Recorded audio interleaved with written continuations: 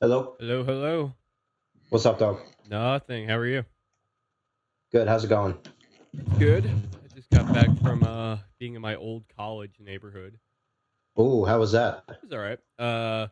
Good friend of the show, Blue Shirts Breakaway co-host Ryan Mead is in town Yes. for a convention today for his Are you job. seeing him after this? No, I was just hanging out with them actually. Oh, nice. How's he Um, doing?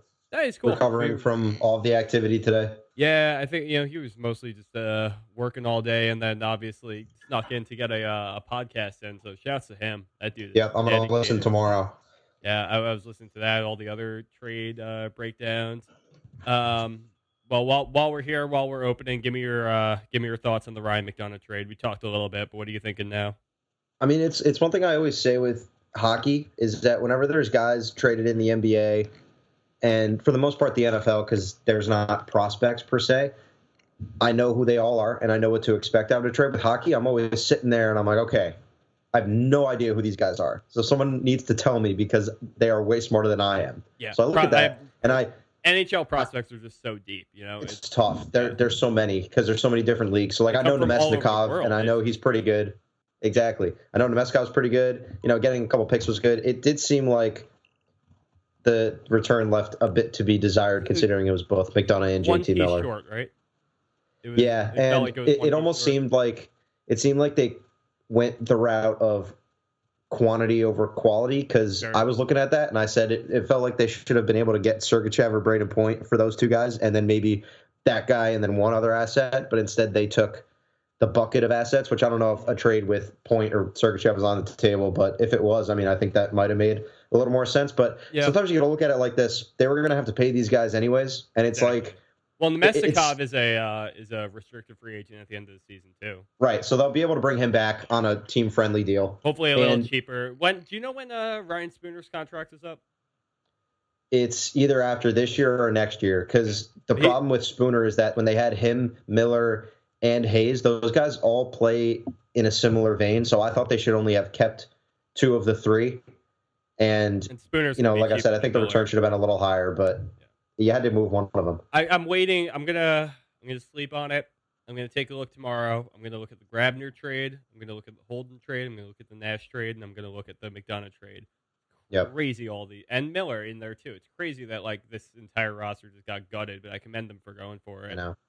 It Uh, hurts because the first team that I always was a Rangers fan, but the first team that I really committed to loving was that 2013-14 team oh that made fuck the yeah, Stanley Cup final. dude. I mean, And so it yeah, was, McDonough and then even other guys that were great on that team because it was Broussard, Pouliot, Zuccarello was the great line. And yeah. then you had You Richards, had who Hagelin had in the big there. goal in Game 7, Hagelin, exactly, Brian I was Boyle, I Dominic was a Moore. big Dominic Moore fan. I have a Yeah, Dominic dude, Moore he was jersey. awesome. I have a Dominic Moore Oh, fucking jersey in my closet that right goal now. in Game 6 against the Habs. Absolutely. Ooh. That's what I bought it right after.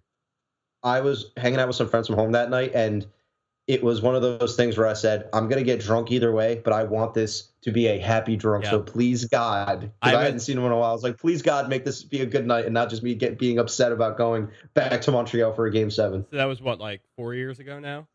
Yeah, I So was a freshman in college. So, yeah. yeah, I was going into I think I was going into my sophomore year, or maybe it was a year after. No, it was a year after. I was going into my junior year, but Uh, I remember being at my buddy's house back in Long Island to spend the summer there, and he had a brother who's probably about 11 or 12 or so, like maybe I don't know, pushing 5 feet or so, yep. fucking stick, and when as soon as Moore put that goal away, I remember picking that kid up, and he had like a cup of fruit punch in his hand, and like Oh, it's gone. his whole family. I mean, we're celebrating in the family living room with his mom and dad and everyone. Like the whole family is huge fans, and so we all start like we flip the table. The whole yeah, we're all going nuts because they're going back to the cup. And I remember Yep. picking this kid up and like basically hoisting him up in the air like he's Simba and like fruit punch all over the ceiling. It was, and they weren't Oh, even not the mad. ceiling. They weren't even mad. They didn't give a shit. Dog. They were like, Yeah, I was going to that's say, you don't care what happens at no, that that's a point. Stanley Cup memory right there. Oh, Oh there's man. nothing like hockey playoffs. Just every goal is Oh my just the god. best thing ever, and that's why it sucks that the Rangers are rebuilding now. Because even the past couple years, I mean, last year they did better in the playoffs than I would have expected, but a couple years ago when they played the Pens and they just got blown out, like at least they were there and it was still fun to root for. I feel like in a lot of ways, looking back on this era, they were always kind of living above their potential. They always succeeded a little bit more than better teams around them. Yeah, it's because of Lundqvist, really. Yeah, I mean it's because of Lundqvist. It's because of a variety of reasons, but the fact that they got it that far, the fact that they were able to build like such another. Obviously, I'm not going to call them a Rangers dynasty, but just like the fact that they were able to, really, I feel like encompass a whole new fan base and bring a whole nother like group of fans into the mix. Like, I think I got into the Rangers like maybe the playoff season before the Stanley Cup year. And like my family was never hockey fans. I had some cousins that were big into it. Like I had some friends that were big into it, but I started watching hockey. I think it was the Eastern Conference Final year, the year before that. So yeah, I was always into it, and I would always watch the playoffs. Yeah, it was just that 13-14, like because I can remember. I think it was 2011. They played the Caps in a Game 7, and they beat them like 6-1. And Aaron Ashton had the first goal, and I was listening on the radio, and I was like, "Let's go!" By the time I got home, it was already 3-1, and then they were smooth sailing from there. And Brad Richards' goal against the Caps late in the game. And then Stahl had the overtime winner. Oh, some great hockey moments. There's really nothing like playoff hockey, it's a little disappointing. The Rangers presumably won't be there. That's okay. Obviously this year and then next year, but it'll be worth it. I again, kind of a fairly newer fan, but I've not experienced a true Rangers rebuild before. But I do think they're going to do it, kind of Yankee style. I go through. I think that they actually have some decent assets. They're fucking loaded with draft picks. Yes. Hedel and Anderson, I think, are going to be something for real. So I'm. It's like, yeah, we're not going to be in the playoffs. It's going to be, it's not going to be a next year is not about wins. Next year is not about deep playoff positioning or anything like that. But I'm still excited to watch them. Excited to see this new era of Rangers hockey get brought in. I'm excited to see Captain Zuccarello out there. I mean, he might get traded around the draft, but we'll see. We could see it, yeah. But if he sticks around, he's captain. Like everyone loves Zook. I mean, I still have reasons to be excited about the Rangers rebuild next year. It's going to be prettier than the next one, and I think that's Go ahead. To close it out. Yeah. That's what I was going to say, is that it feels nice because it's how I felt with the Yankees and certainly with the Giants. It feels nice to, as a fan, be on the same page as your team and have faith that they're going to do what you want them to do. Yeah. It feels nice. Because we can't always say that for the Knicks. Can we ever say that for the Knicks? No, absolutely not. And that's the whole thing. Like, it's really a sad day. Like, it's been a sad week. I mean, I'm not even going to count Holden here, but we'll say Grabner, Nash, JT Miller, and Ryan McDonough have been 4 huge cogs in the Rangers over the last couple of years. So it's specifically McDonough and Nash, because those guys have been here. Yeah, but even since but forever, even Grabner was leading the team in goals at certain points, and he last couple of years. Yep. Yeah, and, he always gave you something. Yeah, he went cold sometimes, but he gave you something when he was giving you something. And JT Miller was a homegrown kid, Yep, and he's been around forever. Like I remember when he first came up, and I think he wore 46 and scored his first goal in a game. 47, yeah. But at the same time, like I feel like they sold all these guys when they had to. Absolutely, even McDonough, they could have waited a little longer on, and they moved him now. And I'm just like, all right, pull the Band-Aid off. Let's get this going. Just do it all. Yep. All right, you want to talk Knicks? Let's do it. Alrighty.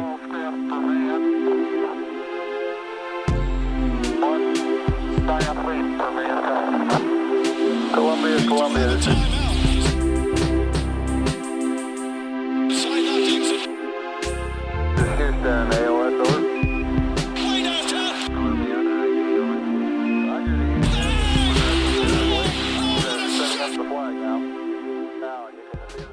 And welcome everybody to the TKW podcast. We're back. All-Star break is over. We have a couple of games under our belt to talk about now. Unfortunately, I'm not joined by my usual co-host by Kyle Maggio, but I am joined by the ever wonderful Matt Spendley. Yeah, I almost forgot your last name there for a second, Matt. I'm sorry. It's almost like I've never been on here before or something like right? that. It's definitely not my first show. Intro sweats, man. I don't know what to tell you. So welcome, Matt. How many times have I been on now? Like 4? 4 or 5, yeah. Something like that. We did that whole draft thing last year too, but yeah. You're not a guest anymore. Anyway, so like I was saying, we're back. We've got a couple games under the belt. Most notably, we just got beat down by the Warriors. Matt, why don't you tell me a little bit about what you saw from that? I'm looking through the box score right now, and I'm seeing, Mudiay with a pretty big game, looking like he finally had a decent start as a Knick. Did he hit a 3 in this game? 3 threes. He hit 3 threes, so finally broke that. Yes. So he was 0 of 13 before tonight, 3 of 5 tonight. Okay. Well, that's I'm not convinced by that, but by all means, I'll take it. A couple other guys looking like they're having decent scoring games at least. A couple of donuts around the board. Why don't you tell me about what you saw first? So I'll give you a quick rundown. Yep. So go into halftime up 1, 64-63, just like they did when they played in Golden State. When you'll remember, they went out there and blitzed them in the first half. It's ridiculous how quickly Golden State can just turn it on and off, though, because you could tell they were just kind of lollygagging around on defense. And then Golden State just came out in the third quarter and put the clamps on and outscored the Knicks by 21 in the third quarter to make the lead huge. But that's neither here nor there. We weren't expecting the Knicks to win this game. Some encouraging signs, which is all we can really look for this time of the year. Mudiay looked good. He had 18 points in the first half, hit a couple threes, which was nice to see. He still gets lost on defense sometimes. I find that he's looking around. He's pretty physical when he does get those one-on-one matchups, but you can tell, like, there's one time when he was on the wing guarding Steph, and when you're guarding a guy like Steph, you can't slouch for a second or else he's gone. And he managed to recover and block a Steph shot, but it's just a lot of those I feel like moments. he's kind of well built for a point guard. Yeah, because he's stout and he's strong. Yeah, but I would expect him to be more aware on defense, I guess. But it's not like we acquired a top prospect when we got him. We knew we got damaged goods, and we're going to see what we could make of him. Right, a guy that was the 7th pick a couple years ago, but has had his share of worries and struggles. And you always see the things from Mudiay that encourage you and then discourage you every game. It's very rare, and I haven't seen it yet, where he's had a game where I don't go, okay, that's really good, but that's exactly the things that he does that are bad. Like, he still makes really careless passes. He had no turnovers, but he had a couple where he would lob it into, the post, and they kind of fumble around with it. The Knicks got lucky and got it back. He does have really good vision, and I really like a couple of things he does. He's really adept at getting in the pick and roll and knowing where his shooters are. There was one play where he came into a pick and roll with Kyle LeQuinn, so he comes up and dribbles to the foul line and then did like a James Harden whip pass over his head to Ntilikina. Curry guarded Ntilikina pretty well on the three-point line, so he wasn't able to get the shot off. But it's those kind of passes that make you think that given, a better team and maybe some better shooters around him, that he can set these guys up. So and I'm kind of curious about that right there. I was going to say, obviously, I think there is a lot to like about Mudiay. I think a lot of it is, like you're saying, he's got good vision. He kind of is starting to get a feel for where he needs to be on the court. I think he's starting to develop a little bit of a chemistry with some of these guys out there. But, when it's all said and done, like, the whole point of doing this rebuild here is to eventually make something out of this. So let's say Mudiay sticks around through this rebuild for a while. He's on the team for a couple of years, and, they develop into something potentially worthwhile. What kind of role do you envision him in the future? Well, that's my thing with Mudiay. I think that in all likelihood, he'll end up playing this year or next year, and I just don't know if I really see where any super high potential lies with him. So I think we'll see him do a lot of these. He'll have these games where he scored 20 points. But, for example, tonight he goes out there and scores 20 points and 7 assists, but he had the worst plus-minus of any Knick on the floor. And a lot of that's attributed to their struggles in the third quarter.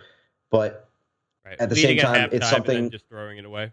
Right, and I don't want to pin all of that on him, but after, he had 18 points and 5 assists at halftime, and then he finished with 20 and 7.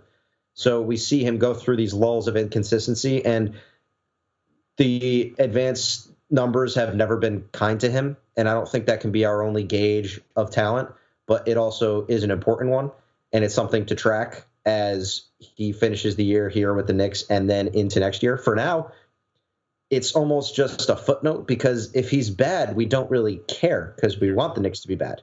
but it's something to consider moving forward. So like you brought up, when he is eventually a free agent after next year, and the Knicks are saying, should we bring this guy back?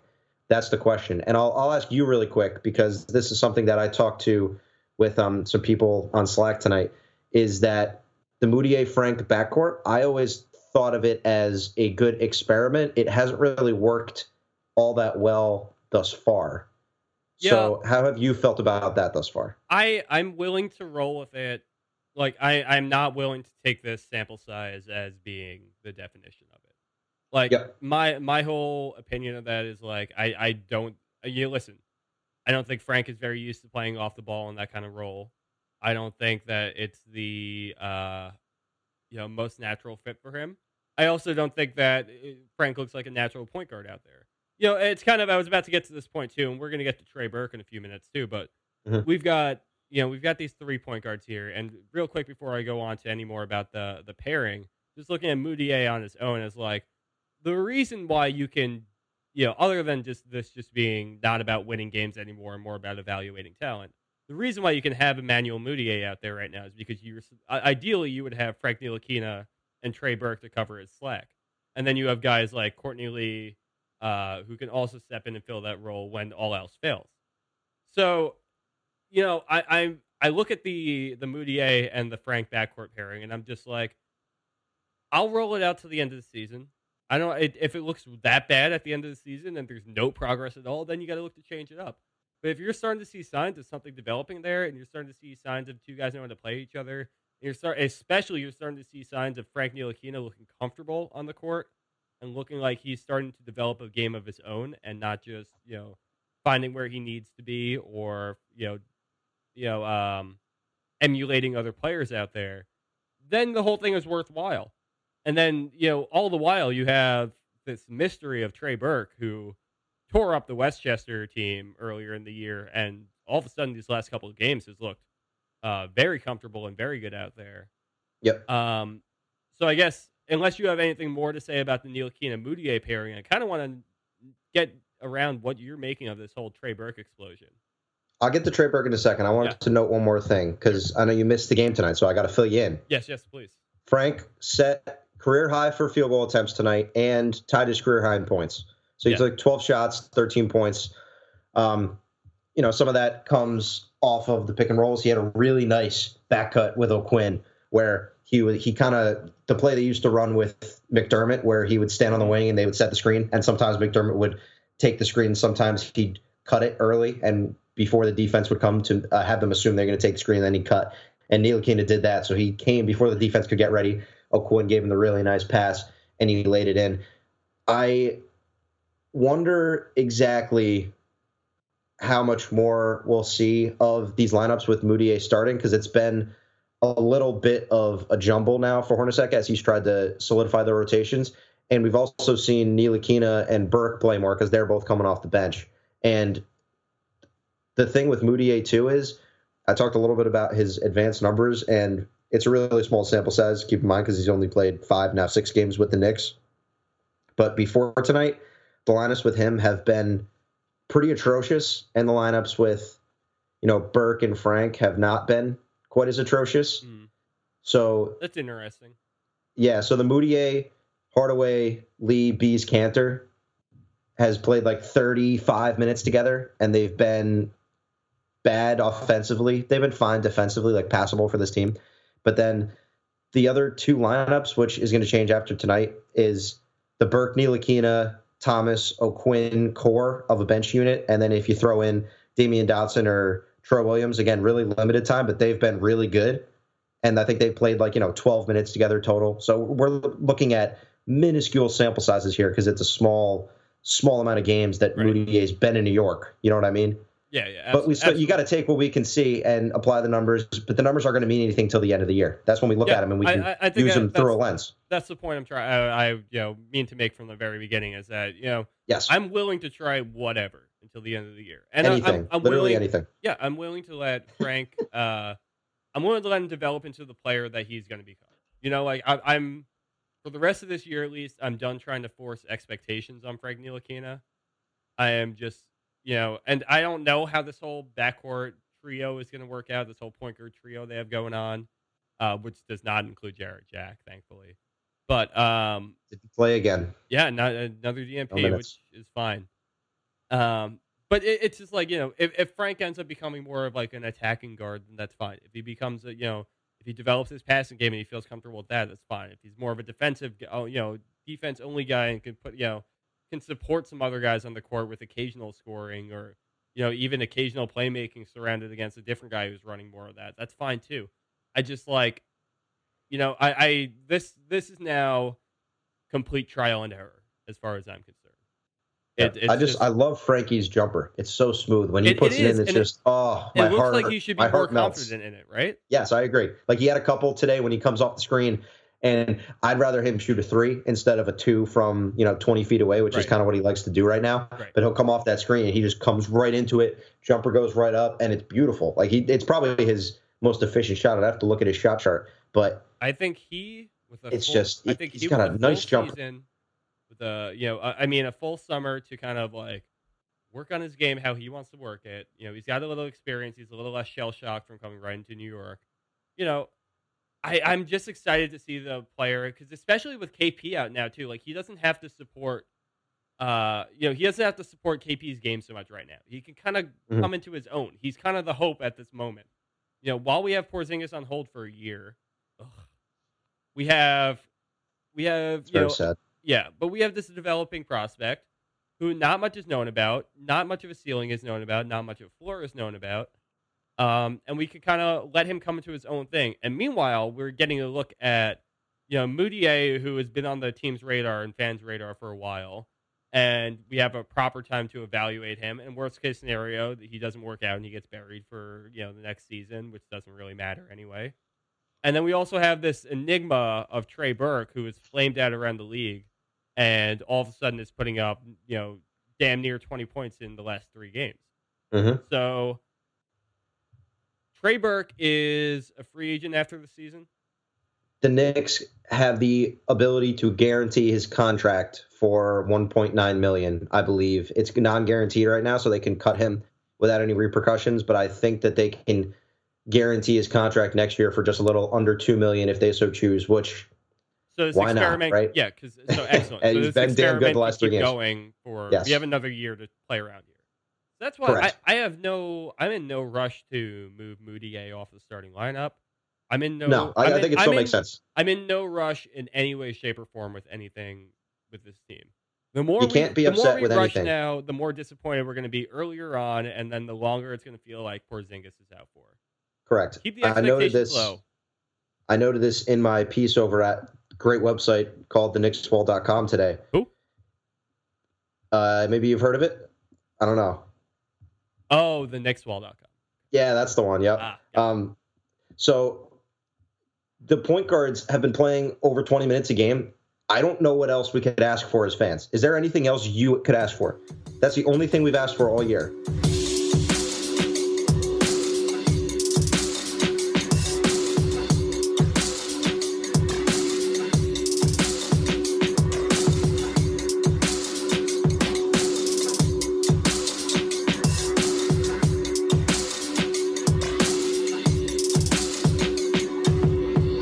The only other thing I can ask for is I don't want to see 26 Michael Beasley minutes. Like I'd much rather see Luke Kornick get into the game. Yeah, we had bad Bees today. He played 25 minutes and he had 2 points, 1 of 7 from the floor. He's low-key a good passer when he wants to be.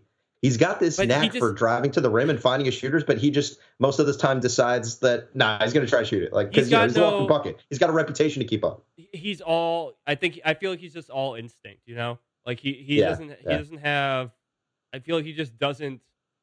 Either doesn't have or doesn't use the mentality to take himself kind of out of the role that he's used to being in and move into more of a supportive role. He's such a confounding basketball player because he's really good at basketball. I just don't know if he is a good basketball player, if that makes any sense. I just don't think he's the kind of guy who's, and I feel like this is the same way with a lot of guys in the league. I feel like I just don't feel like he's made to play 82 games. Like I feel like he'd be like extraordinary if he played like twice a week, once a week. Yeah, I just think that the thing with him is the same problem that you have with Enes Kanter, which is that if he's on your team and playing real minutes, maybe you can win if you have some other guys, around him 38 games, but you can't win 50 plus games if you have one of those guys playing serious minutes. It's just not going to I happen. just feel like Cantor doesn't force it quite as much. He does at times. Right. I'm Cantor not. does his thing, man. Like I commend Cantor because he goes out there and he works hard every day. He puts up points and boards, but Cantor has the at the end of exact the game. day, He's got the exact game I play like in 2K, and like when I'm actually trying to play basketball against much shorter people and less athletic people, of course. But it's just hang around the basket, box it out, grab some rebounds, and put them right back in. That's easy points, easy money. That's all you got to do. I don't think I've ever had the problem of playing against much shorter people when I'm playing basketball. Usually, around my height. Yeah, no, around my height too. But I always played. I was always like, the significant 2 or 3 inches taller than like most people in my class. So I would play like a 4 or 5 when I was playing basketball in school. So I just had that kind of skill set. Oh yeah. But yeah. All right, let's hop over to Trey Burke for a second because I didn't want to lose sight of that part. So before tonight, he had played back-to-back games, 25 minutes for the first time since January 2016. He played 24 tonight, so that streak was broken, but that was just the arbitrary point that I cut off. So, and also the first time in his career that he had back-to-back 25-point games.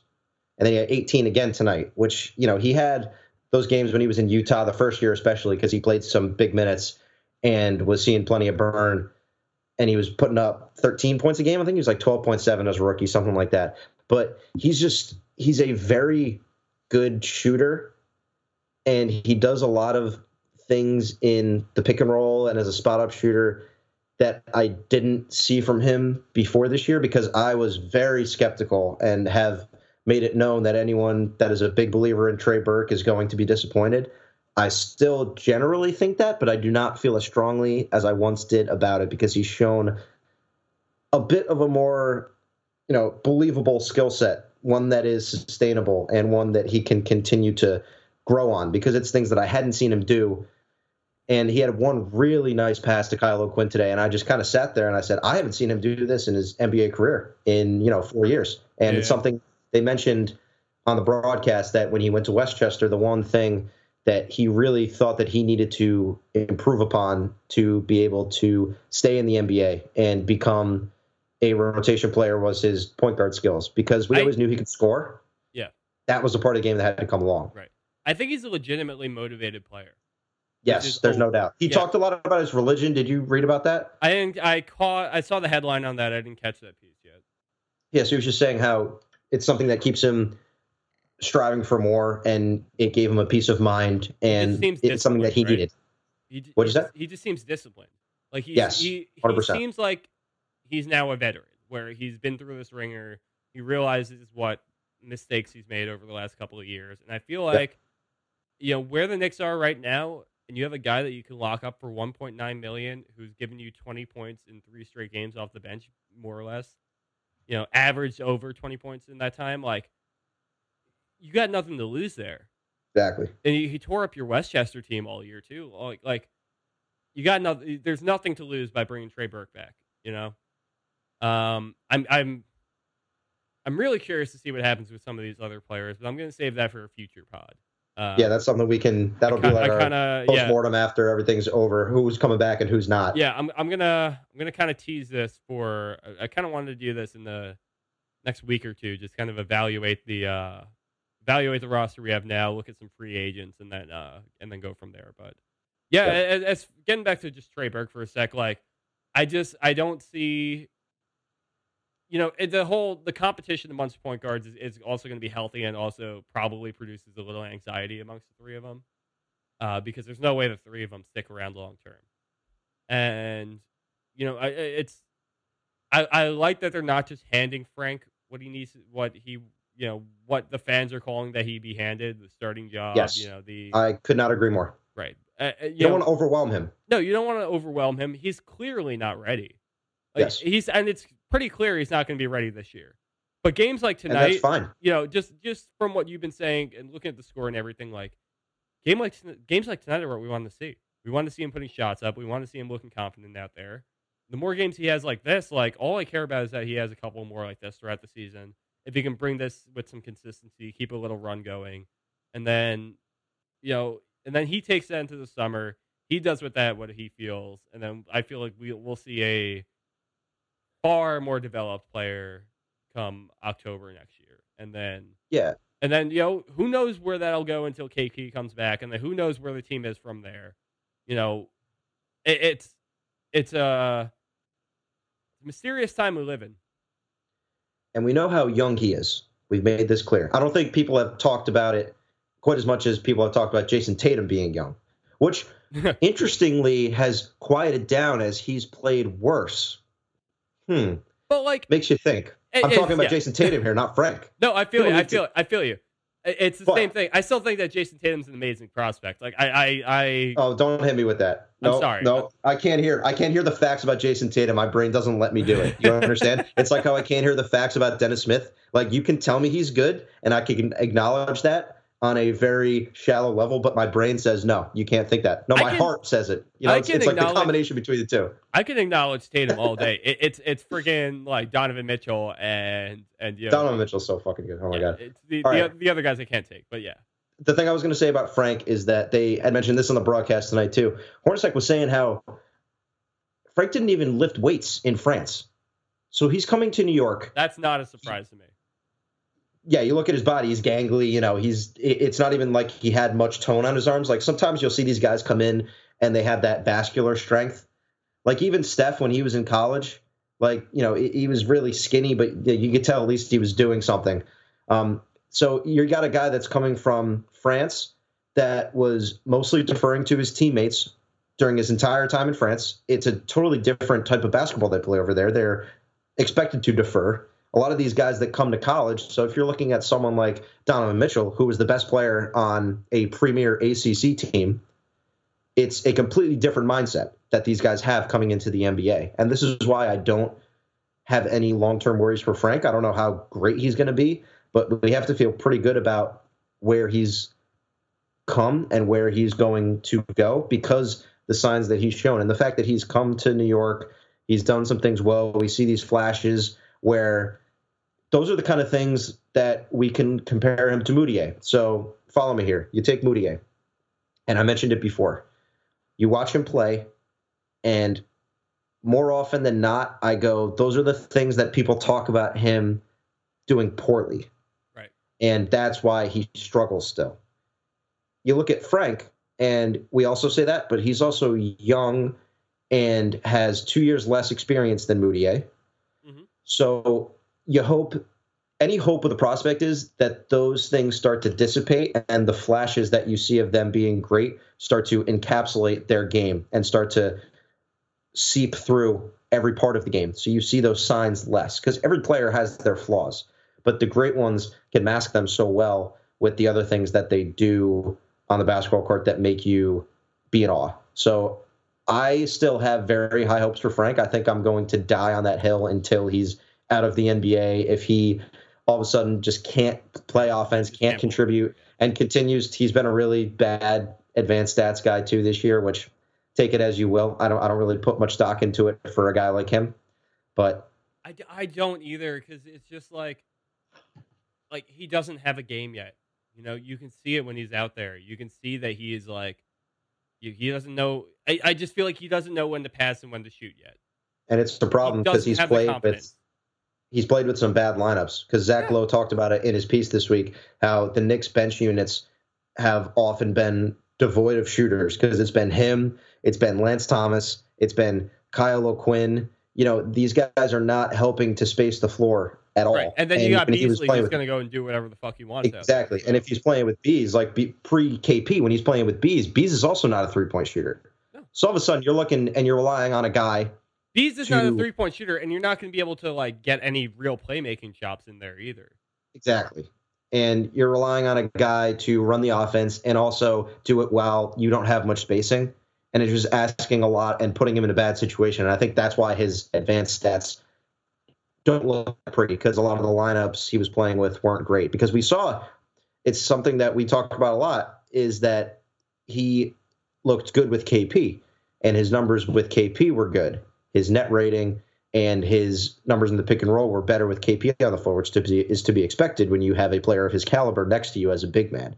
So that's the kind of thing that you got to look at. You always take the little nuggets that you can find that are positive and hope that they become trends rather than outliers.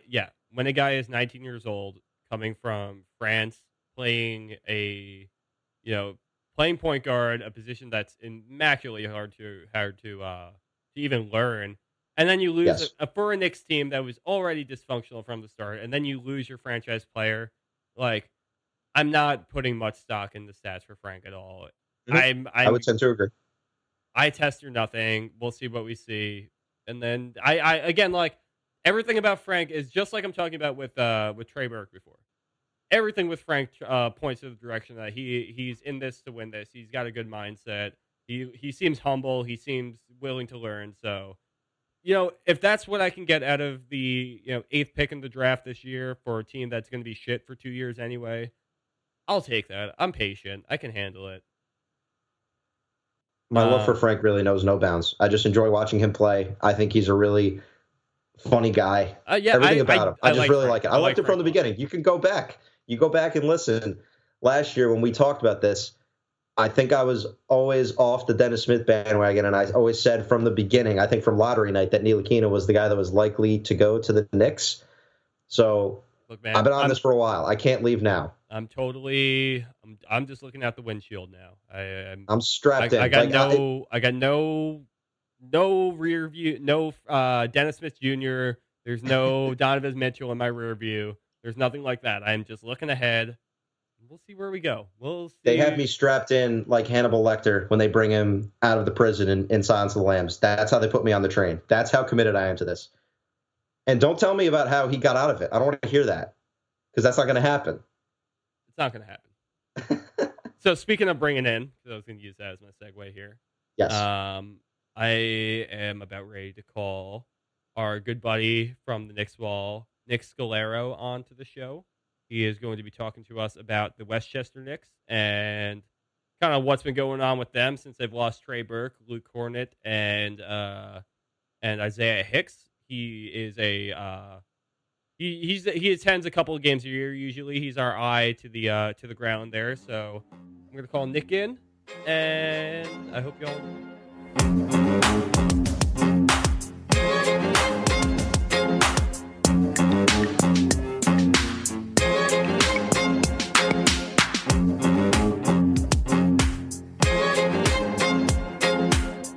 All right, and we are back on the TKW podcast. We've brought in a good friend of ours, Nick Scolaro.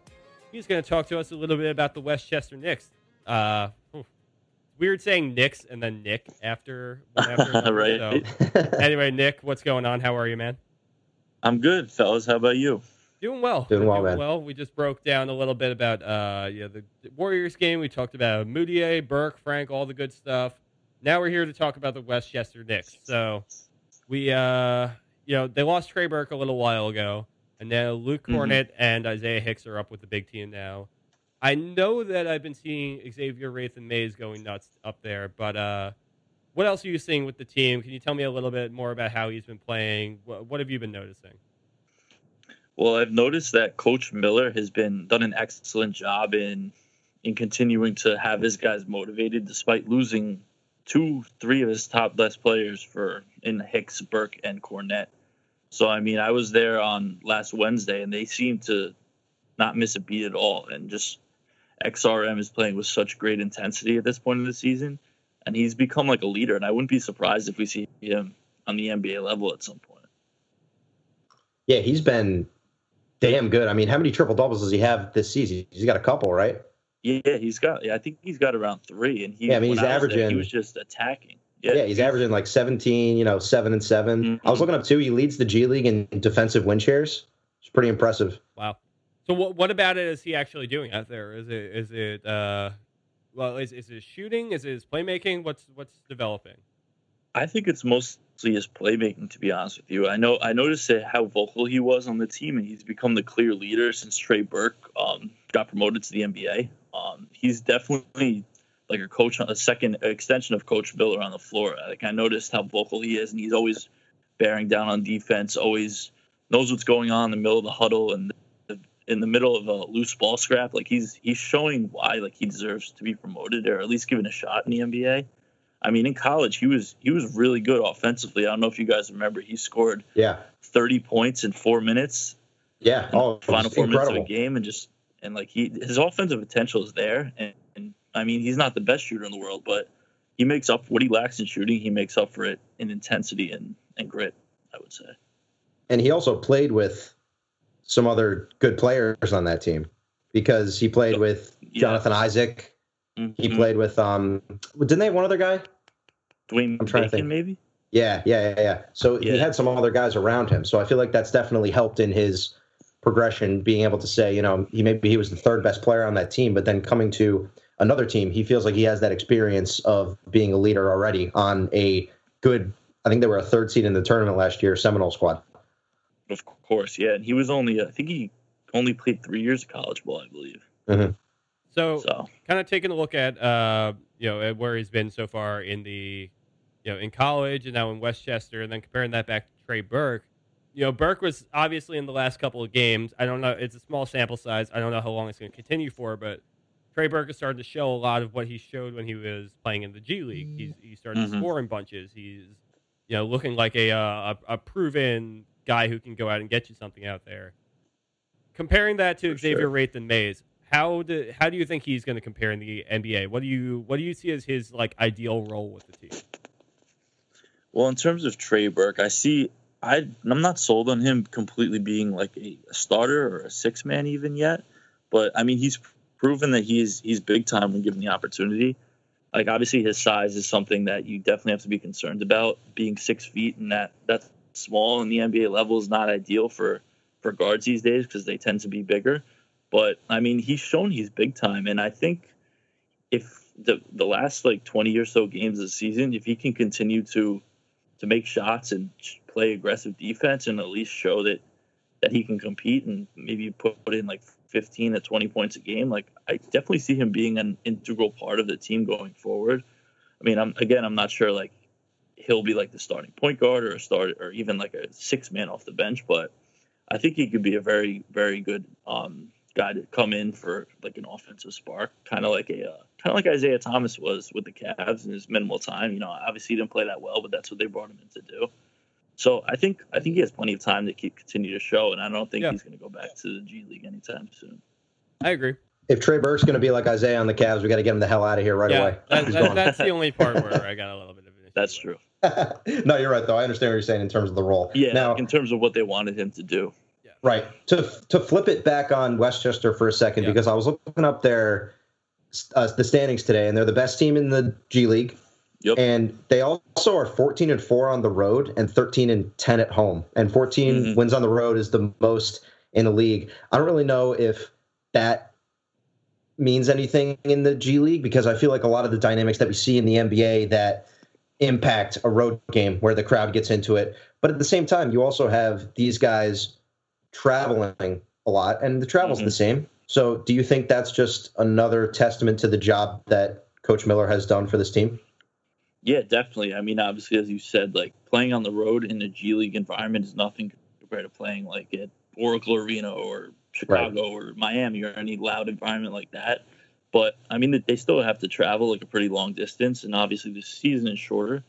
But travel just takes a toll on these guys. These guys are younger than us. They're 21, 22, most of them, and they're still getting used to the grind of NBA. So to have a 14-4 road record, with all the roster turnover and constant transactions that have been going on, I think it's really impressive, and it shows. Right. And we're not talking charter jets or anything here either. We're talking buses. We're talking, I feel like even more strenuous, like time on the road, which to me, that makes the 14-4 road record even more impressive.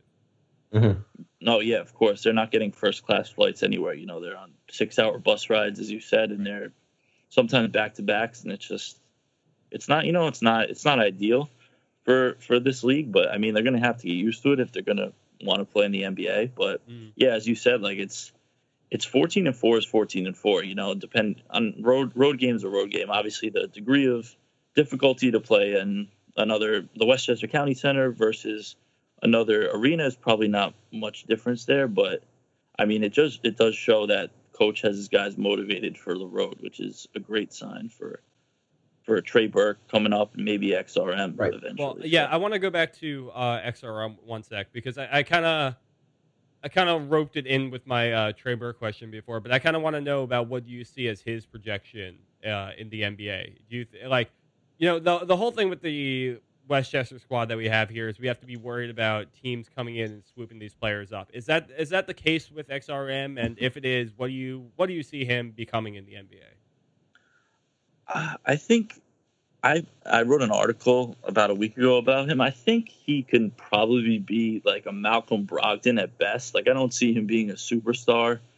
I can see him being an integral role player on a good team like Brogdon is to the Bucks, I mean, obviously he's not there yet and he needs to improve in a lot of different areas and be more consistent as a player, but that's what I think his ceiling could be, is like a quality role player, maybe even a sixth man on a good team. I don't know if he'll be able to fit in with the Knicks quite yet. Like, I'm not sure if he'll be in the NBA this year. I mean, I would give him a chance because why not? See what he can do a little bit. But that's what I say his ceiling could be, as like a Malcolm Brogdon type guy.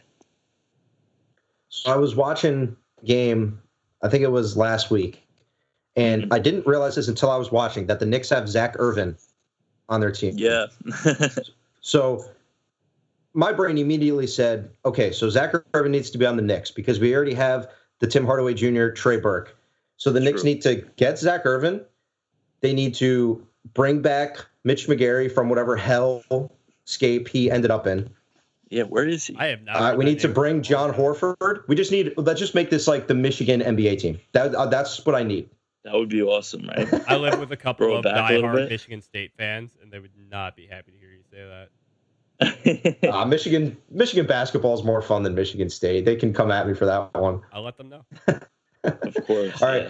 I was also great. I was looking at the roster too, and I didn't realize. I thought this was weird. I don't know if you know anything more about this than I do, but that guy Max Hooper played a game for them this year. The guy that took 257 threes at Oakland and did not take a single two-pointer. The best name of any player of all time. I didn't know best that, name. Actually.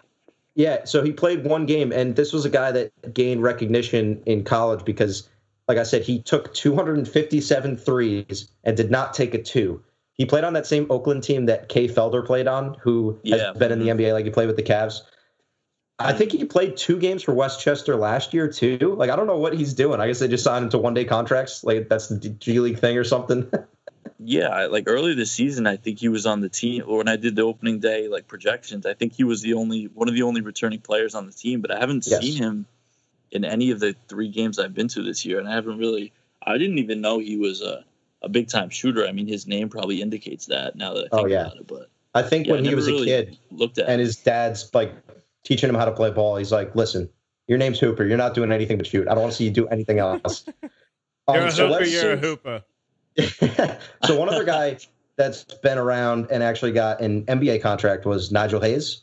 So we saw him play in the summer league with the Knicks. He's been one of the bigger rotational players for this squad. So what do you like about him? Do you think that he can lock down another 10-day contract down the road next year? Because I know a lot of us those of us that watch college basketball remember him being on those teams with Kaminsky and Decker and Bronson Koenig. So Nigel Hayes, what are your thoughts, and how has he looked this year?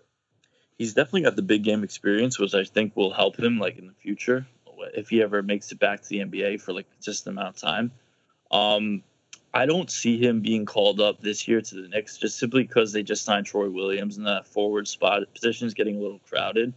I mean, Hayes is very good. Like I've seen him a few times play. He really knows what he's doing. He's a smart player. He's not going to cost you the game. He's not going to turn the ball over excessively. The one thing I would say about him, though, is he's usually like the second or third offensive option on the team. His jump shooting's okay. I mean, I wouldn't consider him a great shooter, but he's tough, physical, long, and he's always in there playing hard. So, I mean, nothing really stands out great about him. Like, I understand why he's not in the NBA yet, but, I mean, if he can continue to improve his shot and just continue to, I think, be more aggressive on the offensive end, I believe he can get a chance like he did with the Lakers for a 10-day contract and maybe let it stick a little bit more in the NBA. But as far as making it to the NBA this year, I just don't see like where he would potentially fit in on the roster that's currently constituted. I feel like it's a good and I think the shooting was always his biggest problem and will continue to be unless he, alleviates that concern. I just think I feel like there's a big part with the Knicks right now is that, we were kind of chatting about it before, that there's going to be a lot of roster evaluation after this year is over. And I think it's very worthwhile to have guys like, guys down there that can just, they might not fit now, but you evaluate, you look at what they can offer you. And, it's your biggest tool. It's really using your farm system in the way that you should be using it now. It's, someone else may swoop in and claim your prospect, which is kind of a weird little scenario that the NBA has going on for it. But the fact of the matter is you now can evaluate your team's need way further in advance. Yeah, and I mean, the Knicks should be excited about like what they have down there. Like, obviously, not everyone on that team has NBA potential, but I mean, as from an organizational standpoint, like the coaches are having the guys play as hard as possible, and it's tough not because a lot of these guys, everyone on that team probably doesn't want to just is content with playing in the G League. They want something better. They want to play in the NBA or some sort of other professional league where they can get more recognition. But I mean, you have to be encouraged by what you've seen from these guys continuing to have like the best record in the league, despite losing 3 of their best players to the NBA. So I would say like having Nigel Hayes there as well is something that helps the team, because I feel like if they lost Nigel Hayes and just had XRM, I don't think they would be as good, nearly as good as they are now. I think he's like the glue that holds the team together in terms of like defensive mentality and just grit overall. That's exciting to see. That's yeah. I mean, that's like, I think what I'm taking away from that right there is that these guys are developing chemistry together long before they have to on an NBA court. So if you can manage to keep them together, they're only going to be that much better when they finally do make their debut. Yeah, exactly. And on a general level, it's good to see as the NBA starts to invest more in the G League that the Knicks have the best team and are clearly putting an effort into making it a priority for them. Yeah, of course. That's a promising sign. Yeah, I was listening to somebody today that the since all the NCAA violations and everything like that they might have these guys go straight to G League for a year or two, and that's definitely having that foundation and the coaching staff to be that successful already is something that could benefit the Knicks in the future when guys are looking to make the G League more of like a springboard to go to the NBA as opposed to just playing 1 year in college. I think the Knicks have always been. And they've always been proactive here because when they had the Erie Bayhawks as their affiliate, I think they were one of the only teams in the league that had an official affiliate, if I'm remembering that correctly. So I think this is something that you're going to see every team have an affiliate. I think there's still 4 or 5 that don't.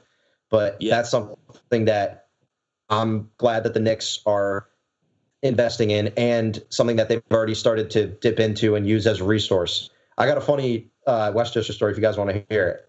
Shoot. Yeah, go ahead. So I was at a Knicks game, and this was the day after Langston Galloway made his NBA debut with the Knicks, and I think he had, like 13 points. So I watched that game, and this was the really, really bad Knicks team in 2014-15 that won 17 games, so that's why they ended up calling him up. But so I watched, and I recognized his face because I knew him from St. Joe's because they had made the tournament. They played UConn in the first round.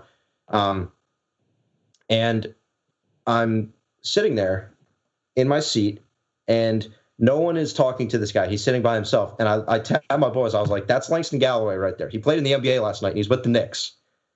And they said, no, it's not. Like, I watched the game. That's not him. I said, I promise you it's him. But they basically convinced me to not go over because I would have had to, walk across the court, and they might have, told me not to. But I really wanted to go over and, dab him up and take a picture with him. But I didn't because I had decided that they were right. And I was like, okay, I'm just being crazy. So halftime comes around. And, they go, and we'd like to honor Westchester Nick Langston Galloway for his NBA debut last night. And I'm looking at them like, you guys got to be kidding me. You got to be kidding me. I could have went over and dapped this guy up, said, dude, you're awesome, playing with the Knicks last night. But alas, lost my opportunity. And now I was in Detroit, so I'll never get it again. Dude, I know. I haven't forgiven myself for it yet. Maybe someday I will. If you want to go to Detroit, we'll go to Detroit. I can get you to Detroit. Want to make a road trip to Detroit? All right. Yeah, Blake. That sounds good to me. Blake Griffin. Yeah, Blake Griffin. I got all the guys. Ish Smith. We should Just give me all of them. I'll tell you what. Come to Chicago. We'll do the next Pistons Bulls game. We'll both show up wearing Langston Galloway Knicks jerseys, and he'll have to talk to us then. And then I'll tell him that story, and it'd just be like, dude, get out of my face. Like, I don't know what you're talking about. Yeah, he'll be like, huh? Who are you? Oh, my God. So just to, I don't know if we want to close out here, but I'm just curious. Nick, favorite player on this team out of everyone? I know we've talked about some, but who's the one guy on the team that you think is, and let's include all of the two-way guys. So let's put Cornette and Hicks in there in addition with everyone else. Who's your favorite guy in the squad? My favorite guy is Isaiah Hicks. I mean, I'm a North Carolina fan, so I'm a little biased in that evaluation. But I just think Hicks is like someone he really plays hard, and he's undersized and not for a center or power forward, whatever you want to consider him. I mean, he always plays hard, and he's a monster on the boards, and he's actually developed a little bit of a jump shot as well, which I didn't see that much in college, but I've noticed him develop that, and I think he can be like a solid contributor at the NBA level, not a starter, I don't think, on the Knicks, but I think he could be a potential like a Jordan Bell in the Warriors. I was watching Jordan Bell tonight, and he reminds me a lot of Hicks, like a little undersized for his position, but very strong, very built, very tenacious, and I just like the way he plays. Like, he competes on every possession, and he's pretty athletic for a dude who doesn't look too very athletic, honestly, but he's got bounce, and he's able to like power through guys who are 6'10", 6'11", 7 feet. And he's only barely, I think he's 6'8.5", 6'9", and he's not a big thick guy though, you know what I mean? Like he's built. Yeah, of like course. You said, he's a strong guy. He's also got big game experience as well, which I put a lot of stock into. So yes. Yeah, Isaiah, he had 4 and 4 tonight. He had a nice dunk. Yeah, he was good. He got some minutes tonight, which is good. Hopefully he can get some more, Yeah. And that's another reason why I think Nigel Hayes kind of becomes someone that doesn't make a lot of sense for the Knicks. I don't really know how you can have Hayes and Hicks on the same team. Like, exactly. Do they play together a lot in Westchester? Because I imagine they're two of the best players.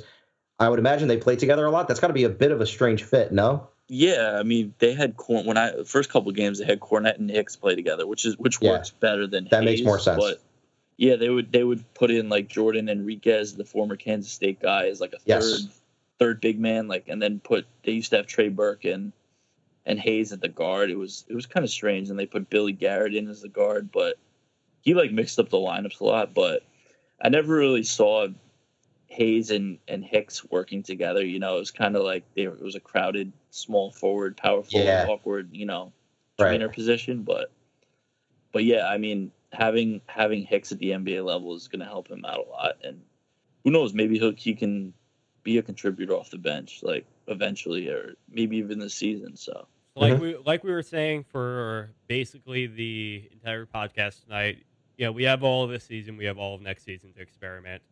I have no expectations going in. I'm willing to try out any of these G League guys. Yeah, and it's just throwing it to the wind. We'll see what sticks. Exactly. That's all you can do at this point, is just hope to find a hidden gem. Yeah. Have you guys seen the incredibly acclaimed animated movie Zootopia? I've not seen it. I haven't. They close it with a Shakira song called Try Everything. That's the Knicks jam for the next 2 years. There we go. I can get behind. Also, you guys got to see that movie. Like, come on. Yeah, no, I'm great behind movie. on that for sure. It's like The Process, except Try Anything for the Knicks, right? Yeah, it's like the opposite of The Process in that we don't really expect there to be anything until KB comes back. Like, it's not even a process, because at least The Process had a blueprint. This is just, the chaos. I like that. Yeah. I like Try Anything. It's got a ring to it, and I've always we got to make that stick somehow. That's the thing, yeah. Yeah, we'll make that stick. All right, Nick, you got anything else to say on Westchester tonight? I mean, I think that's it. I mean, hopefully they can do some damage in the playoffs this year. Finish out the season strong. I'm going to try to get to another game. I know the season's a little short in March, but yeah, I mean, it's been a pleasure to watch them. They've been a pleasant surprise, and I honestly didn't think they would continue this torrid stretch without Burke and Hayes and Hicks going up and down and Cornette going up and down. So. Look, man, there's got to be some light somewhere. There's got to be some light somewhere. Like, something's got to break. Yeah, I always say, like, why spend money on the Knicks when you can go to the Westchester Knicks for that's the best marketing pitch I think they've ever heard. Yes. Now, when do the playoffs start? Is that soon? I believe it's March 23rd. Okay, so they got so a couple weeks left in the game. Definitely, but gotcha. Cool. Something to watch for. Nick, why don't you go ahead and plug yourself before we get you out of here? You can find me at Nicky Scholes 23. Alrighty, and you just published an article on the Knickswall.com. All about the. Can you give me the quick 2 seconds, the 2-sentence line on this? Yeah, you're talking about the recap or the Knicks Westchester. Give me your Westchester takes. Yeah, just real quick. I just did a quick evaluation of the Westchester Knicks. Just talked about XRM and a little bit about Coach Miller and how he deserves a lot of credit for being able to continue this hot stretch with constant roster turnover and everything like that. So, it's very impressive. I would check it out, and hopefully you'll get another one from me this year. I'll try to get there one more time. Absolutely. If I remember correctly, that article's got a pretty good looking graphic on it too. Yeah, shout out to our graphics team. Shout out to me who made that one. Shout out to you. Tooting his own horn over here. I didn't know if it was just you, so I didn't want to specify just you. But no, I know. I feel you. All right. So go read that from Nick. We should throw that on the timeline tomorrow. I'm sure we will. And while you're at it, go check out all the other fantastic pieces on Knickswall.com or Warrior Recap. Should be up by the time you hear this, if it's not up right now. And should be up there. Yeah, it is up. Can confirm. Make sure you're listening to the Knickswall podcast as well as the Off the Wall podcast. By the way, everyone, we're still doing the TKW merch giveaway. I'm just waiting for Kyle to get back on the show, and we're going to announce the winner. So hold tight on that. Get your submissions in still while you can, and then we'll randomize them and all that. Nick's Film School, always doing huge stuff. We got our weekly posts, like the Monday Musings column. It's great for you to catch up after the weekend. And Lordy, I think that might be it for today. So, Matt, Saturday college hoops. I'm so sorry. This man takes time to plug himself about making a graphic, but won't even throw me one bone. Unbelievable. All right, go ahead. I should just be letting you do this whole thing because you edit like half the articles for the site anyway. So. So I wrote Monday Musings today about Trey Burke, Mudiay, and Ntilikina. I talked about what can expect going forward, and I also mentioned some about draft picks for the Knicks because that's something that we're transitioning into as March rolls around and the NCAA tournament starts to heat up. I've done it for the past 3 Saturdays where I basically just pick 4 or 5 prospects to cover during that day, run some clips for them, engage with you guys about what to expect. So this past Saturday, I looked at Mikal Bridges from Villanova. I looked at Wendell Carter from Duke and Colin Sexton from Alabama. We have the last weekend of regularly scheduled college hoops this Saturday, so I should be back at it. And then after that, we got conference tournaments, which is even better. And then after that, we've got the NCAA tournament, which brace yourselves.